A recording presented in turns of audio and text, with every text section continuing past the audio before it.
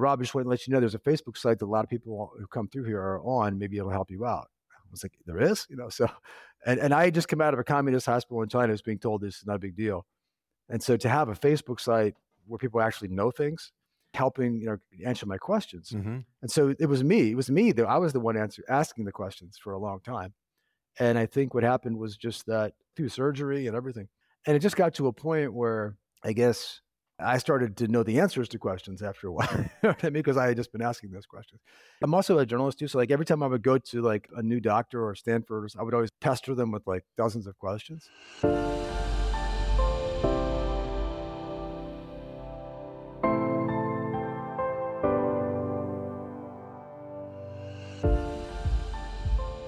Welcome to Imperfect Heart, a place for you to join me, Jeff Holden, in conversations, discussions, and dialogue about our hearts and the impact myocardial bridges have on them.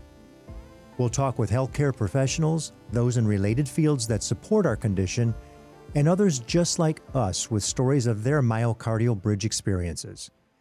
It's my intention for this content to inform, educate, entertain, and even motivate or inspire you in your personal journey on dealing with a myocardial bridge. Most importantly is to have you leave each episode with hope, knowing you're not alone and that what you're experiencing is real. Before I get into today's episode, I want to thank you for the comments, encouragement, and excitement for the podcast. I think the information we're going to share and the stories you're going to hear are going to prove to be real assets for all of us as we learn and grow in our recognition and understanding of myocardial bridges. With that said, I'd like to introduce my guest, Robert C. Thornett. Rob is an American educator and writer. He's also the administrator of the Facebook page, the Myocardial Bridge Support Group. He wrote the Frequently Asked Questions document. He wrote the Myocardial Bridge Wikipedia page, which Stanford has approved. He moderates the Twitter feed and the Myocardial Bridge YouTube channel. Wow. Rob was diagnosed with a myocardial bridge while teaching in China, after which he returned to the U.S. and had unroofing surgery at Stanford in 2018. Since surgery, he's active, runs, lifts weights, and travels. Rob teaches college and secondary geography and social sciences and has taught in 7 countries. His articles have appeared in Modern Diplomacy, Education Next, American Affairs, The American Mind, The Diplomat, Front Porch Republic, The Solutions Journal, Yale Environment 360, Quillette, Earth Island Journal, and other publications. Rob's writing is recognized. Originally from Virginia, he's lived in Panama for the past 3 years. So, Rob, welcome. I am so excited to have you on the show today. You are, to me, like the rock star of the myocardial bridge support community. You are so involved in commentary and conversation with people who are sharing their information on the Facebook page that you just have such a presence. I couldn't be more excited to talk to you. Good to be with you. And it's nice to be able to talk outside the Facebook site, because usually it's just me chatting with people and stuff like that on messaging. It's good to hear a real voice. Yeah. So for many of us who are familiar, we have an understanding of who you are as this person that responds and has a lot of insight and support and information for people sharing their conditions. There are also people who have no idea that the Facebook page exists as a support community, which is really the purpose of today's episode. Is when we launched the first episode, a lot of people were saying, wow, I didn't know there was anything like that out there. And I thought, boy, before we get into the continuing linear process of diagnosis to surgery to outcome, there's people that are in between this right now who could really use the benefit. And I thought it appropriate, since it's Heart Month in February, let's get that out there and give them the opportunity to be aware of some of the resources that are there for them as well. Before we do that, because we know you as Rob of the Facebook page, tell us your story. How did you end up with this myocardial bridge diagnosis and surgery, et cetera? Just can you walk us through what it was that was your process and how you came to be here? Yeah, thanks. Sure. It's a long story, I guess, but I'll try to do some snapshots through it. Basically, I was a guy who grew up constantly playing sports and baseball, basketball, football. So all the myths, that's one myth we can dispel off the bat, is that if you're athletic or you work out and stuff, then you can't have a myocardial bridge because people with myocardial bridges aren't capable of doing exertion. That's completely wrong. There are professional athletes who have myocardial bridges who have had to stop doing what they're doing. So that was me. I was, always playing sports, but there was always something up. I always would feel like a certain level of sprinting or something, like something's going on. Mm-hmm. And I was like, is it me? Am I out of shape? Am I overweight? Is it this? Is it that? And so I got to my 20s and 30s. I started going to emergency rooms every once in a while, pointing to my chest, literally, like right where it is, where the myocardial bridge was. I had surgery in 2018. And I got the same kind of answers that so many people on our site get. Oh, you probably pulled the muscle in the gym, got gallstones, you're dehydrated, all these types of, we call it junk diagnosis. It's like, the doctor doesn't know what to say, so he just says something like anxiety or dehydration, which doesn't really need proof. So I went through so many years of this, and I'm 49 now. I was diagnosed in 2018 when I was, I guess, just about to turn 45. And by that point, I was teaching in China. I've been teaching in the US, but also international schools overseas. And I was teaching in China. I just came back from a high altitude trip I was on a break at this high altitude place in Western China called Kunming. And the day I came back to regular altitude in the city of Shenzhen, I had literally the day I flew back, I had this big attack, sort of mini heart attack or something, some kind of attack. I don't know if it was a heart attack, but some episode. I got real scared, called my brother the next morning. I was kind of groggy. He was, worried about the way I sounded. He's like, go to the hospital. So I went to the hospital and I bounced through 3 different, I think, emergency rooms in that Chinese city. Finally convinced somebody to give me the heart. First I was told I needed gallstones, and then I didn't have enough sleep, they said. I didn't need better sleep. Finally, I convinced them I would pay cash for a CT scan. So I paid cash for a CT scan. I paid like $700. And I had to wait days. Got the CT scan. It was in Chinese, the result, the report. Mm-hmm. And they said at the bottom a little note in Chinese. I said, what does that note say? And they said, no, it's okay. It's okay. You're fine. Just go ahead. It's okay. I said, no, what does the note say? I need to know what the note says. So a nurse, the guy at the front desk, translated it. He said, it says myocardial bridge, left anterior descending artery, mid LAD. I said, what is that? He said, no, it's okay. They said it was okay. It's fine. You can go. I was like, no, I want to know what that means. He's like, I don't know. So I binged it. Bing is in China, Google's blocked. So I binged it, and it said it could cause symptoms. And I said, it does mean something. It is a problem, And so I walked out, and I was literally just walked out of this giant communist hospital, looking out at nothing on these giant marble steps, feeling really alone. Like it's just me and a piece of paper and a piece of film, because it was like a physical film instead of like a CD, like all your shots from your CD. In a language you can't even read. A language I can't read. Actually, I will say the CT was a GECT, so it was actually English, Okay. the techno style. Yeah, but the reporter was in Chinese. But at least I knew I had something. I now had somebody said something in a note about my heart. And I've been pointing to this for like a decade, like there's something's going on here. Next couple of days, I found that myocardial bridges in Stanford, Stanford University, emailed a person I found on there, Dr. Boyd, who ended up being the guy who did my surgery. Mm-hmm. And to make a long story short, they told me, we need to see your CT. You can DHL it to us, overnight, or I was like, that's $60. And they said, well, you can just take pictures on your phone. So I took pictures of each frame on my phone and sent 25 pictures to them up against the window of my hotel room. And they said, you need to come in. We see it. You definitely have it. It's over. Come in. And I would have just gone right for surgery, except I wanted to do robotic surgery because I read that it is much less invasive. It's much easier to recover. I said, why would I do this when I can do that? And so I kind of stalled on the Stanford. I came home to the US, kind of waited on the Stanford and tried to get robotic surgery in the meantime, and went to US News and World Report, top doctors, stopped in New York and Philadelphia, who both did robotic surgery. Both of them just said, one said, you don't have a myocardial bridge. Even when looking right at my CT, which is very obvious, he said, oh, you don't have a myocardial bridge. I had no idea what he was even saying. And the other guy just said, you probably need physical therapy. Maybe it's just an arm problem. They completely dropped the ball. They had no idea what they were saying. So I ended up going to Stanford. I couldn't get the robotic. Now people can. There is robotic options now. There are robotic. Dr. Guy in Georgia, University of Chicago, and hopefully more and more pop up. So yeah, I mean, I would love to have gotten robotic surgery if I could. Nothing against Dr. Boyd because he's awesome. He's done over 300 of these surgeries now, but just robotic has a shorter recovery time. So I tell people it's a good idea. So that's kind of my story. And since then, I do have some symptoms left over, but it's nothing like before.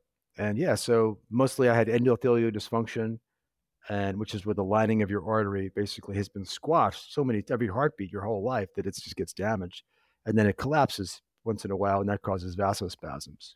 So Hmm. I would say those have gone from about, they were bad before surgery. I'd be teaching a college class, and I'd feel it coming on, and I was like, it's like a showstopper. I was like, oh God, here we go. Yep. And I have to say, okay, can you guys just open the book and look at that page real quick? And I just figure out a way to get off stage for a second so I can just, get through that. But now I would say the spasms are 25% of what they were before. So, Yeah. You yeah. mentioned 49 years old. And one of the things I Mm, see on the people who are participating on the page, on the Facebook page, is the range of ages is young teenagers all the way up to, I think the oldest person I saw on there was 71 or 72 years old. Just my contention that the longer it goes on, the more mm, likely at some point it is to impact you.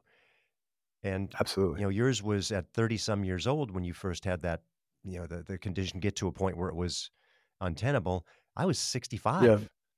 I mean, I Mm, was good until I wasn't, zoom, zoom, zoom all the way. And right. then you're not. And then it Right. escalated so Right. fast. They were concerned I was going to go into ventricular fibrillation every time Mm, I had a spasm because it would throw me into VTAC. But it yeah. started out, like you were saying, just that little bit of pain.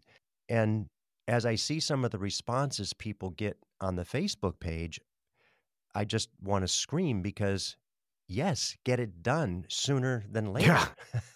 Yeah, I have the same thought. Yeah, people say, "Well, I just put it off." What you just said is completely true. That it almost has to get worse because you're continuing to squash an artery that's not supposed to be squashed every heartbeat for another decade and another decade.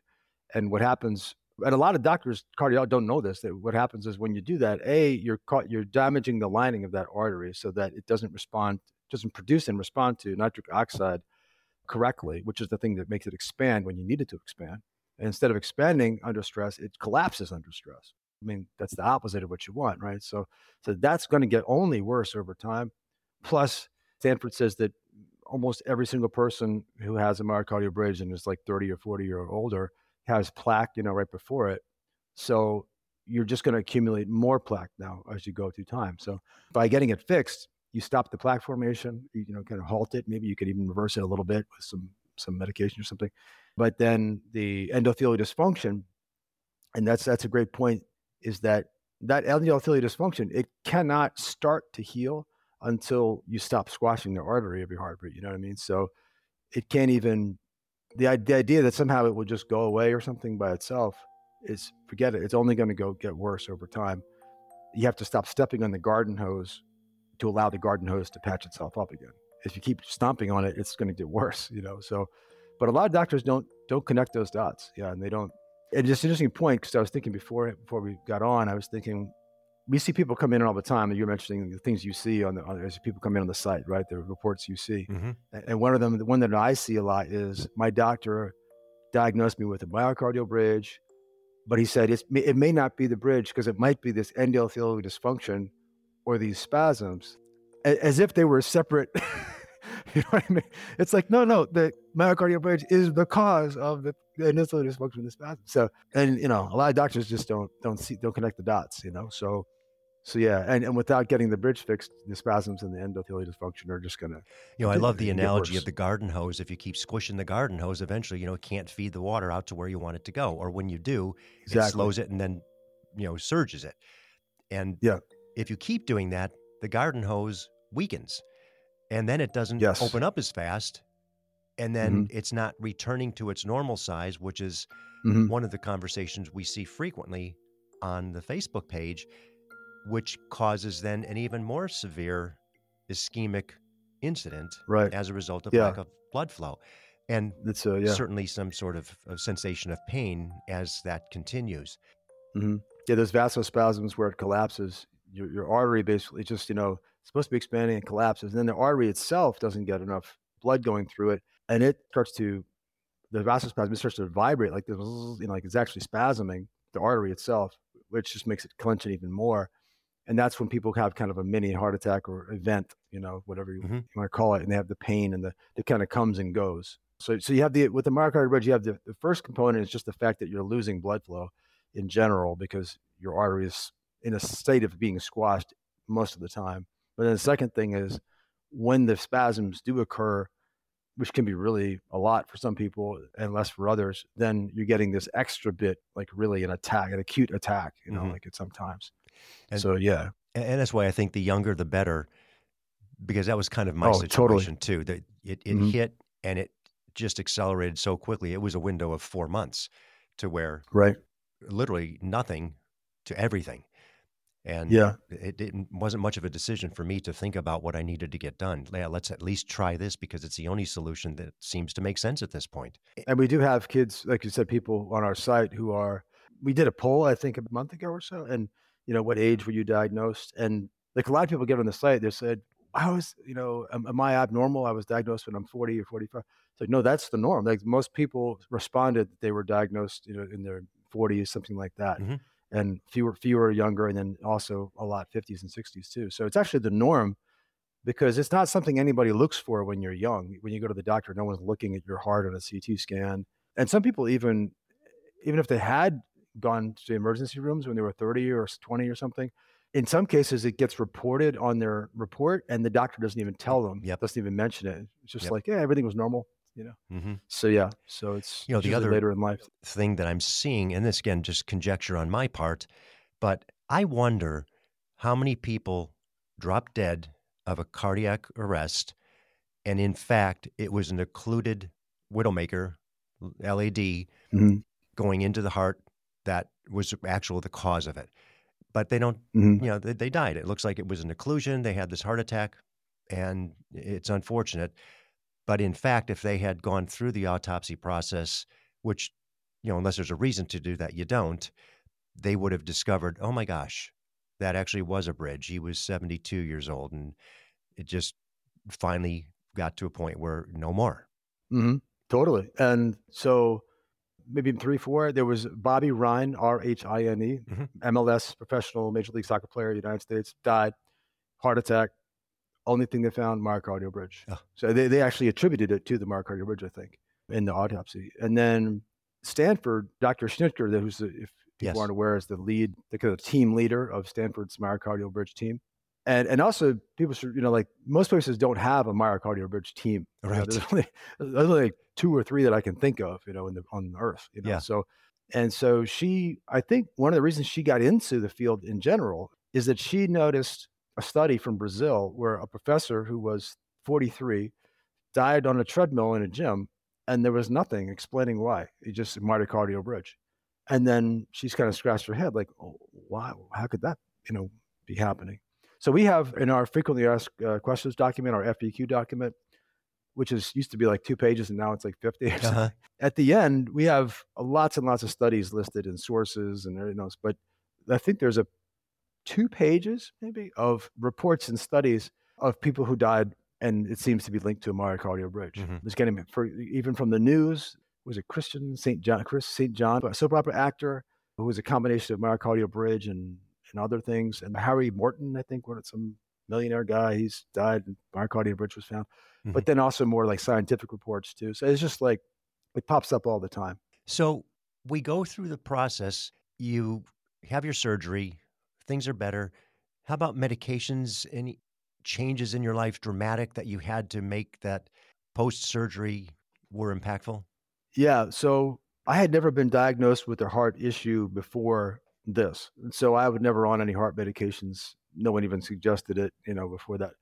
And then when I went to Stanford for the testing, you have to, to follow the protocols, they have to like try medication. So Hmm. everybody knows it's not going to fix your myocardial bridge. Right. It's not the medication is not going to go in there and pull a piece of muscle off of an artery, but they have to do it because it's just a step. So they gave me Bistolic, which has some other name like Nevbiol or something Hmm. like that. It was a living hell for maybe 3 or 4 days. I tried it. That's just my experience, meaning that my whole life seemed to come to a grinding halt. I felt ultra tired. I already have kind of low blood pressure and low heart rate already. Hmm. So that's me. She said sometimes Dr. Snicker, when people take these meds, they sometimes feel like they get hit by a bus. So that's kind of how I felt. Mhm. So it didn't work. And I was just like, that was it. 4 days. That's all I needed to see. And yet other people take meds beforehand and they take meds after, and they really helps them a lot, Mhm. So I also didn't really feel that good. I tried the nitro, I should say, too, the nitroglycerin, to open your arteries right after surgery. But that just kind of made me my head got a head rush. I just didn't feel like I needed it, and I didn't want to add anything that I didn't need. Mhm. So yeah. But having said that, a lot of people really their symptoms have been at least reduced, at least mitigated by these medications. So Agreed, and I yeah. understand in some cases that's the only option they have because of the structure of Yeah. their bridge or the way that the maybe multiple bridges in their heart. So, Mm. at least there are options to Yeah, for sure. help alleviate some of those symptoms. And I recall in my Mhm. case, like you were describing, you'd have that sensation of, oh gosh, here comes a spasm. I know what it's going to Yeah, feel yeah, like. It's going to hurt like hell. I'll get through it, and then it yeah. stops. Mhm. Before I actually finally decided to act on this whole thing, I was eating nitro like Mhm. M&Ms. I mean, I'd have Really? 5, 6, 7 episodes during the day, but the Mm. nitro didn't work. They said, "Here, take this when it happens." I would take it, and it'd be like, It could make it worse. It it, could make spasms worse, they say. yeah, it didn't. So It certainly didn't make it any better. oh, wow. The But they just kept telling you to keep taking them, like, yeah, yeah, well, more nitro? to manage until we get to you and Yeah, figure yeah. out what the heck is going on. So, Yeah, it's a good point that people have really diverse experiences. Because I'm no expert in the meds because I didn't take many, but I do know from the stuff on the site, and we have like 1,750 people on the site right now, so it's a lot of people's yes, experiences and coming that's through. that's worldwide, which is so neat to Yeah, see and communicate with people from Pakistan or Ireland or yeah. Spain or wherever it may be. Pakistan, Ireland. We have and just a side note on this, it's bizarre because there's people in Pakistan who have had surgery because their doctor just got it. And there's people in like very like wealthy modern countries, Australia, Ireland, who can't get surgery because no one will. No, everyone's like, no, I don't think it's something I want Right. to do. And so it's just bizarre how nobody reads these studies. Like, you'd think someone comes in with the myocardial bridge, a problem. Let me go home and do my homework on it because I'm a teacher. So if somebody asks me a question in class, I don't know the answer. I get that feeling like, okay, I probably should read about this so I have something to say next time. Doctors sometimes don't do that. They don't read even the Wikipedia page that's out there. So it's bizarre. So yeah, but What got you from surgery, post mhm. surgery, healed to the Facebook page? Well, what happened was when I first contacted Stanford, I was still in China. It took me a while to get the surgery because, like I said, I came home end of April 2018, and then I, was kind of up in Massachusetts floundering trying to get insurance midway through the year, because the system you're supposed to get it at the beginning of the year. I had to prove I came home from overseas to get mid-year insurance. It took Mhm. me till June to get the insurance. And then I tried to get the robotic in Philly and robotic in New York. It didn't work. Finally, I went to Stanford, and they were always on vacation in the summer. So it wasn't until December that I had surgery. So it was a good 6 months, 7 months there. But right at the beginning, when I was in China and talked to Dr. Boyd, the nurse who is rock star Donna Miranda at Stanford, nurse slash teacher, because she teaches nursing at a local college there in California. She said, Rob, I just want to let you know there's a Facebook site that a lot of people who come through here are on. Maybe it'll help you out. I was like, there is? So, and I just come out of a communist hospital in China, was being told this is not a big deal. And so to have a Facebook site where people actually know things, and then people like Perry Legree and Tracy Crozier were on, Stephanie Devereaux, were all like helping, answer my questions. Mhm. And so it was me that I was the one asking the questions for a long time. And I think what happened was just that through surgery and everything. And it just got to a point where I guess I started to know the answers to questions after a while. You know what I mean? Because I had just been asking those questions. And every time I'm also a journalist too. So like every time I would go to like a new doctor or Stanford, I would always pester them with like dozens of questions. I'm sure Dr. Snicker was like, get this guy out of here. He keeps asking me all these questions.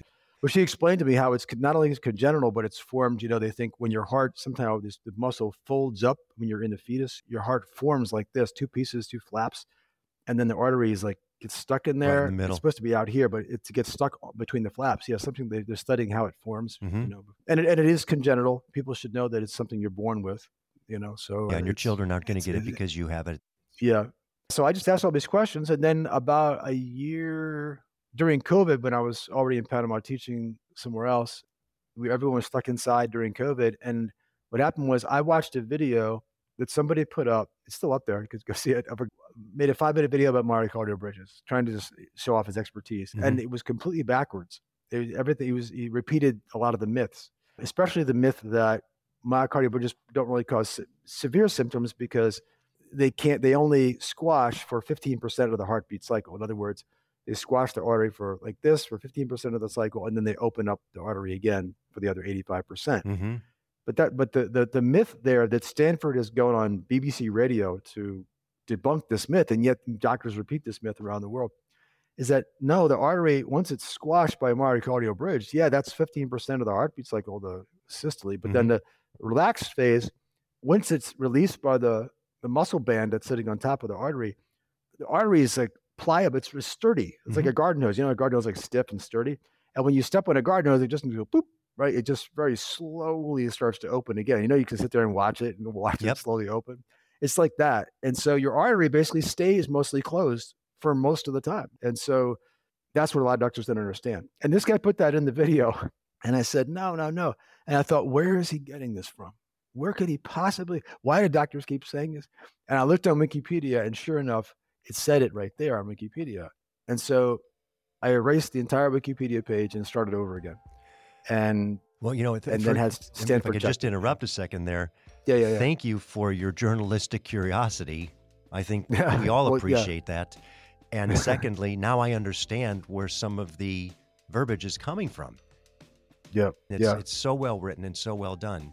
So Hmm. continue on the Wikipedia page. At that point, that was a year. That was like February of 2020 during COVID. So I had been kind of on the case now for almost 2 years, Uh-huh. a year and a half to 2 years of trying to research this stuff. So I knew quite a bit at that point. And what I didn't know, I wrote the whole thing and everything, and I had all these, studies and references at the bottom. But then I sent it off to Dr. Schnicker and Donna at Stanford. I said, I just want to let you know, I wrote this Wikipedia page because it was dispensing false information. And I got a lot of stuff on here from you and from other doctors, et cetera. Would you mind checking it? Just to tell me where just hit me, tell me where I'm wrong. And they made, 4 pages, they made corrections.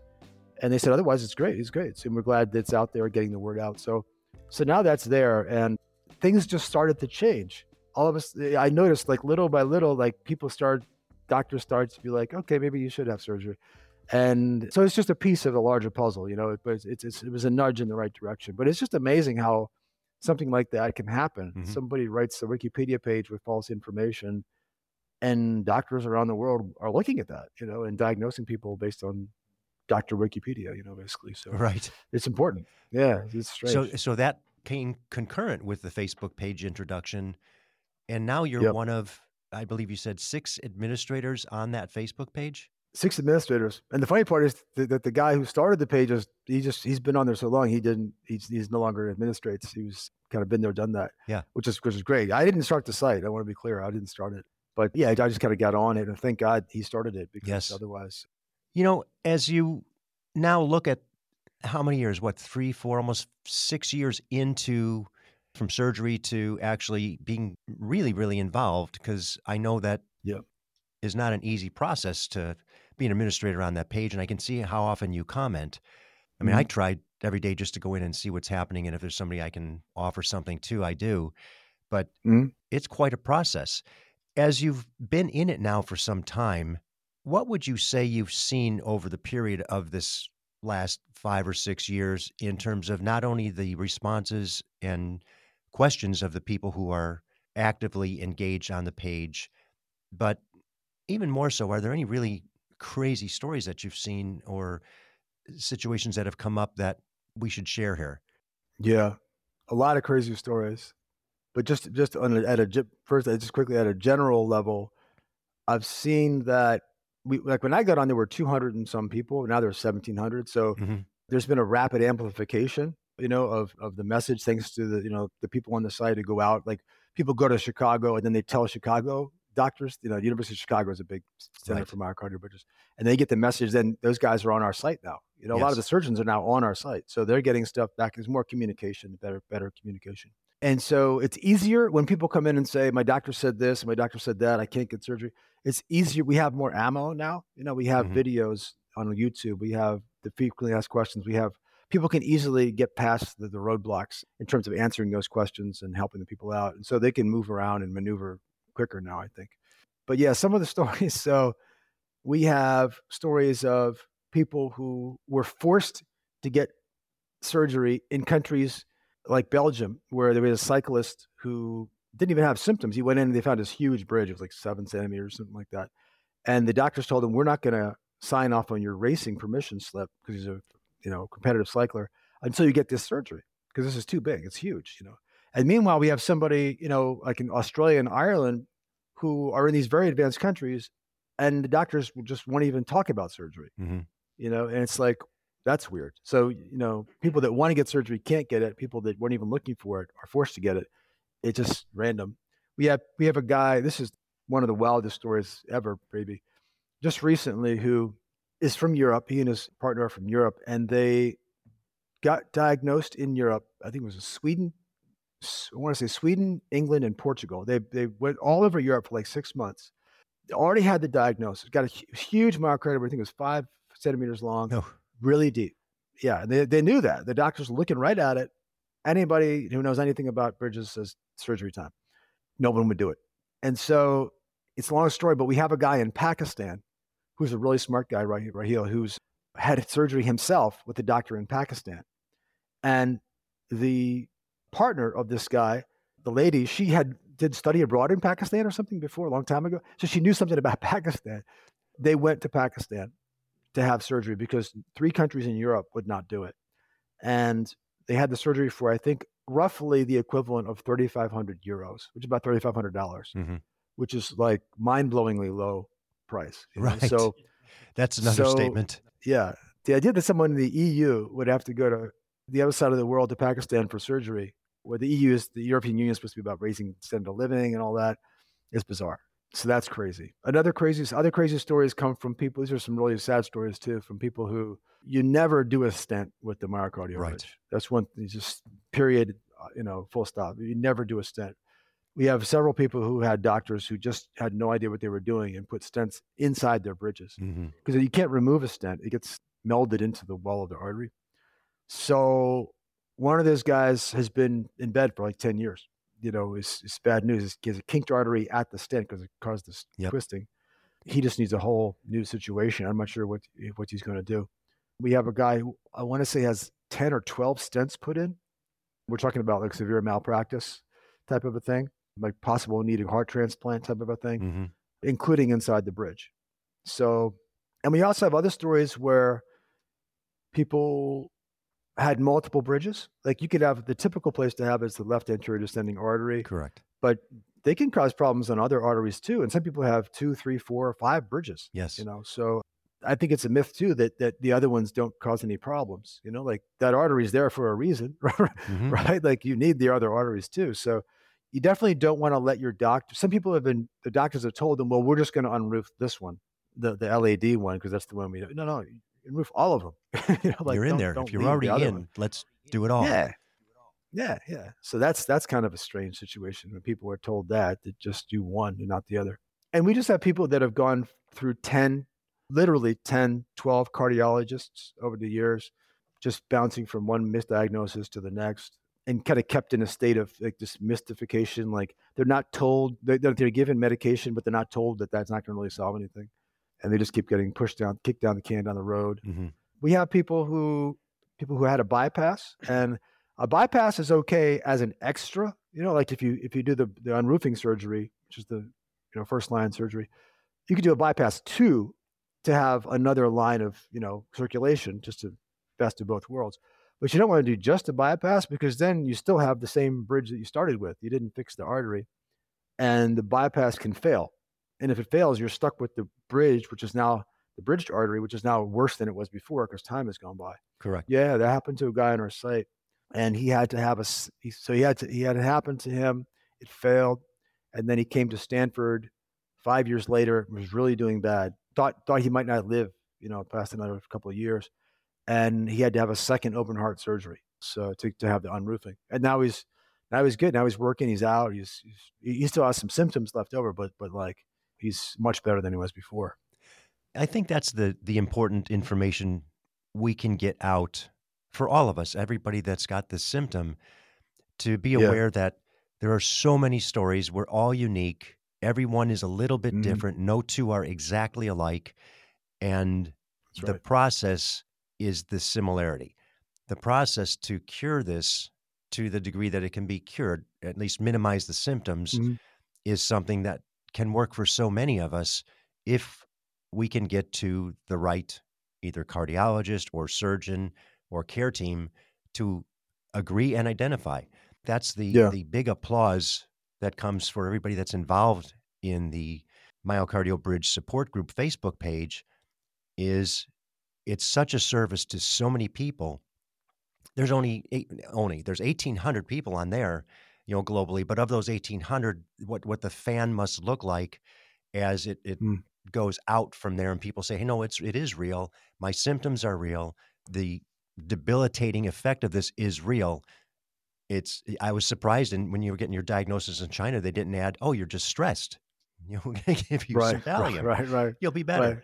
Yeah. As so many people get, Yeah. they Well, I was gonna start say with that that's the number one junk diagnosis is anxiety, is right, right, because it's a chicken and egg because you do have anxiety usually when you have a myocardial bridge because what's happening is you're having squashed artery, less flow, less to your heart of oxygen, plus the spasms, you make it even worse.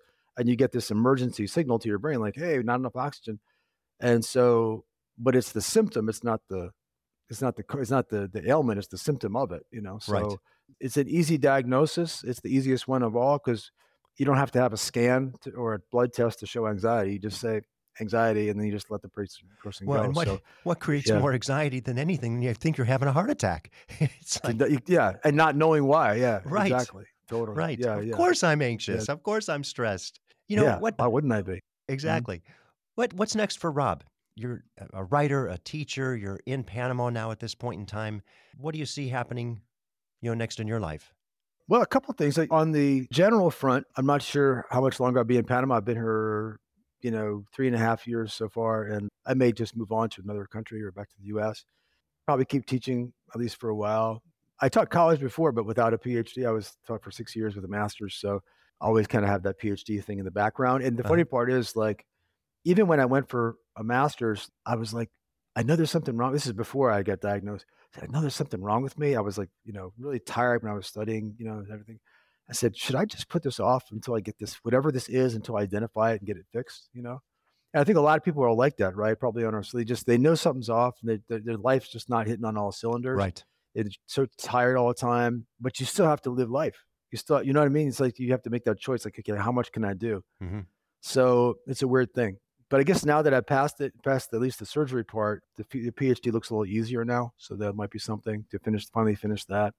In terms of more immediate stuff, and I still want to get married and have kids and all that. I'm sort of, sort of put that off too as another thing because I knew something was up. I knew, I was just having these medical issues. I knew I had to Well, get this that is a fixed great first. plug because you're going to be on the podcast now. We can see you on the Facebook page. This may be the best Yeah, dating service ever. yeah, yeah, yeah. It's got to be better than Tinder, right? So. And I actually, on a practical standpoint, I've been mentioning to a few people. I didn't want to post anything just yet on the site, but I'm doing this thing that some other people, I think 4 people on our site have done it. It's called EECP. It's this counter Hmm. pulsation thing. If you I've look seen it it. up, and it's this non-invasive treatment. Yeah. And you do 35 hours. You do each day, you do an hour treatment, Monday through Friday, 35 hours. And the guy I'm doing it with in Panama actually is the guy who brought it to Panama for the first time. And they say you usually notice results, or starting to notice something after 10. I've done 11. I'm definitely noticing things.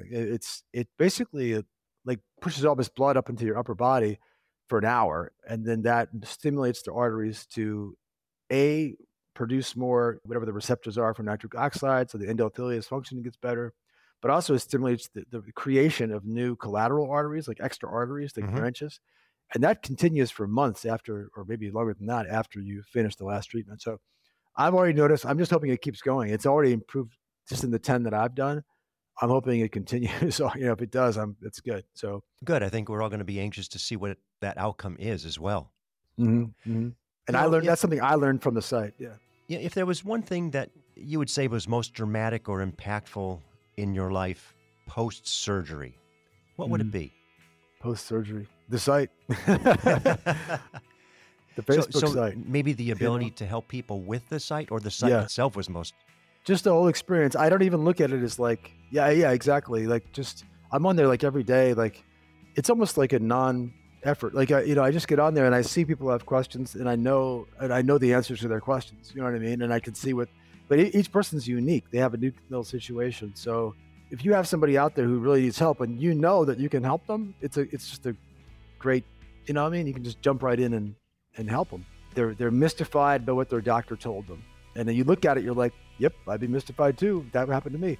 But let me just tell you this, and this. And they, oh, okay. And then they just see what's happening. And then it's just like, now they get it. And then they go, that little nudge takes them to the right path. Then you see 17 other people chime in, and it's like, all right, I'm not alone on Yeah. this thing. Yeah, for sure. Well, before we leave, I do want to have you identify the Instagram handle, and maybe just give us a litany of the options that are out there. There's a YouTube channel, the Instagram, as well as the Facebook Yeah. page. Could you just go through each of the addresses for those? Yeah. So we have the Twitter is MB, like Myocardial Bridge, MB Research Info. All one word, MB Research Info. That's one string, and then just you'll find that. And then the YouTube has like a crazy handle, but it's if you just Google Myocardial Bridge, a lot of different stuff will come up. But if you Google, we have 4 big videos about myths. Myth number 1, myth number 2, myth 3 and 4. So if you Google like Myocardial Bridge, not Google, look in YouTube for Myocardial Bridge, and then like myth number 1, or number 2, number 3, number 4. Those should come up. And those were like things that come up so often when people go to doctors, and they're used to prevent people from getting surgery. That's the effect of them. So if you can kind of get past those myths, then people can see, oh, okay, maybe this doctor doesn't always, it's the opposite of that, actually, So, and that helps to kind of break out of that. We call it the spin cycle, when you get stuck with a doctor who really doesn't understand it and refuses to learn. Because we've had people print out whole studies, print out the FAQ, print out the Wikipedia page, hand it to the doctor, and the doctor literally refuses to look at the paper, like will not learn. So that's unfortunate. And then we have other doctors, like obviously Stanford's always learning. Dr. Guy in Georgia is always learning. These different doctors who are the kind of doctor you really want, who's a lifelong learner and always knows that there's more that they could know, So, so that's great too. Yeah. So I think we've even those are got too big, the YouTube and the Twitter. Yeah. we've now got a female surgeon. There was one in Texas, in Galveston, Texas. Is that the one? There was a female surgeon there. In the FAQ document, we have, I don't know, 20 something surgeons who are listed all in the US and are in different parts of the world who have done the surgery, who are not like we think they might, but we know that they've done it. So Would you be okay if we took the frequently asked questions and the list of doctors and just put them up on the website? oh, no problem. It's always growing. The doctor list is always growing. US, we've got 20 something states. And the other thing is too, is there's other doctors out there who have done it. We just don't know them yet. And so, Yes. you know what I mean? So it's like fishing, they're out there somewhere. And we should say too, like, here's just a quick myth that we should maybe, to get out there too. There's this myth that like Stanford is the only one doing this, Right. So like doctors will tell patients, well, that's just Stanford. They're just making a lot of money off of this thing. They're not aware that like a lot of the studies that we're using are actually from China. You know what I mean? Like, I don't even have a Chinese doctor because that's another world over there. They've got plenty of doctors doing unroofing in China. So we have China. In Spain, actually was one of the pioneers in the DFFR testing that so it's Stanford actually really made a concerted effort to make a team for this about a little over a decade ago. People have been doing unroofing surgery since like the 1970s, like long 50 years. It's nothing that's not new. It's just the focus on it and the focus on, I guess, recognizing that your bridge doesn't have to be 9 centimeters to be, it could be smaller and still cause you a lot of issues. That's, I think, a bigger advancement, that recognition. Yeah. Well, and again, the purpose of what we're trying to do here is just support people to say, You're not alone. This is a real condition. What you feel and what you think is real. And if we can give them that one more step to a doctor that may be closer to their community versus having to come all the way across the country or the world, it's just that ability to help and bring the awareness. Yeah. So, Rob, I can't thank you enough for all the participation for all of us on the Facebook page that you share with the information and the knowledge that you've got. I mean, I just applaud you. I have the utmost respect for you. And again, thank you for all you do to help all of us on the other side with myocardial bridges. Thank you for having me on the show. And like I said, I was on the other side not that long ago asking those questions. And so many people I'd like to thank from the site, who were on that first 200 or so who pioneered it. Without them, there'd be no site. Right. So, and also I'd like to thank the doctors are the ones doing the research, Stanford's out there. And so we should thank them too for doing this stuff. And they get it. They understand they're helping people and that people need this stuff. So we should give a shout out to them as well. So there's a lot of people working together and Agreed. to help people. Agreed. It does take a very, very, very large village in our case to make this all happen. Yeah. Well, again, thank you. I will look forward to continuing to see your responses and input on the Facebook page. Yeah. Appreciate it. Just a reminder, if you would like to get the frequently asked questions list and the list of doctors who are performing the unroofing surgery, visit myimperfectheart.com and click on resources. You'll find everything there. Thank you for listening to Imperfect Heart. It's my hope that this information helped in some way to improve your situation or will help you better understand this condition. More importantly, that it gives you hope through stories that there is help and you most certainly are not alone. If you've been diagnosed with a myocardial bridge, please be sure to join the private Facebook group, Myocardial Bridge Support Group. For more information about our program or to reach me directly, visit the website, myimperfectheart.com. If you like what you heard today, please give a positive review, thumbs up, high five, whatever your app likes. And be sure to share with everyone important to you so they understand what it is you're dealing with. Please subscribe as well. Welcome each day with gratitude and positivity.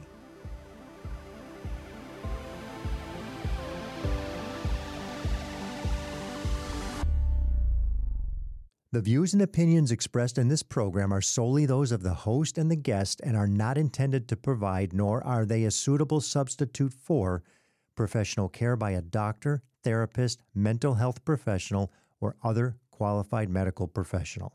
Imperfect Heart is a production of Hear Me Now Studio.